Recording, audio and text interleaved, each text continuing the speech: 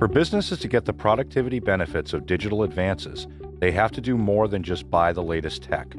Digital leaders also stand out because of how they put it to work and how they integrate digital tools into employees' day-to-day tasks. A recent study looked at 27 indicators of digitization across industries and grouped them into these three broad categories of digital assets, digital usage, and digital workers.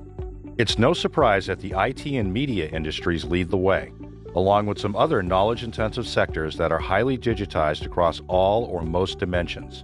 They have the technology, they use it to interact with their customers and process transactions, and most importantly, their employees use it to work more efficiently.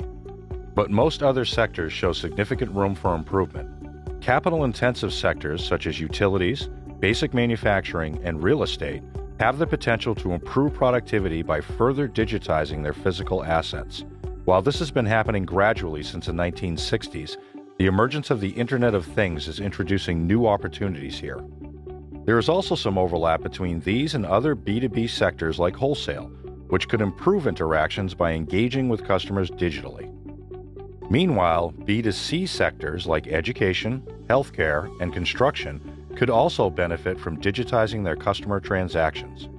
Lagging behind the rest are the quasi-public and highly localized sectors, the companies that are struggling with digitization across every category.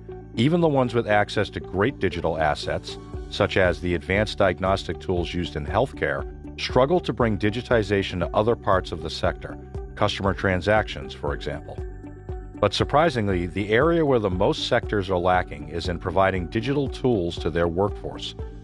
An analysis of over 12,000 detailed task descriptions revealed that technology has yet to penetrate the day-to-day work of most Americans, and many companies are still stuck in the habit of keeping their few digitized tasks in a separate department. The good news is, if they can close this gap, the upside is huge, and all sectors could see major improvements in innovation, productivity, and profits.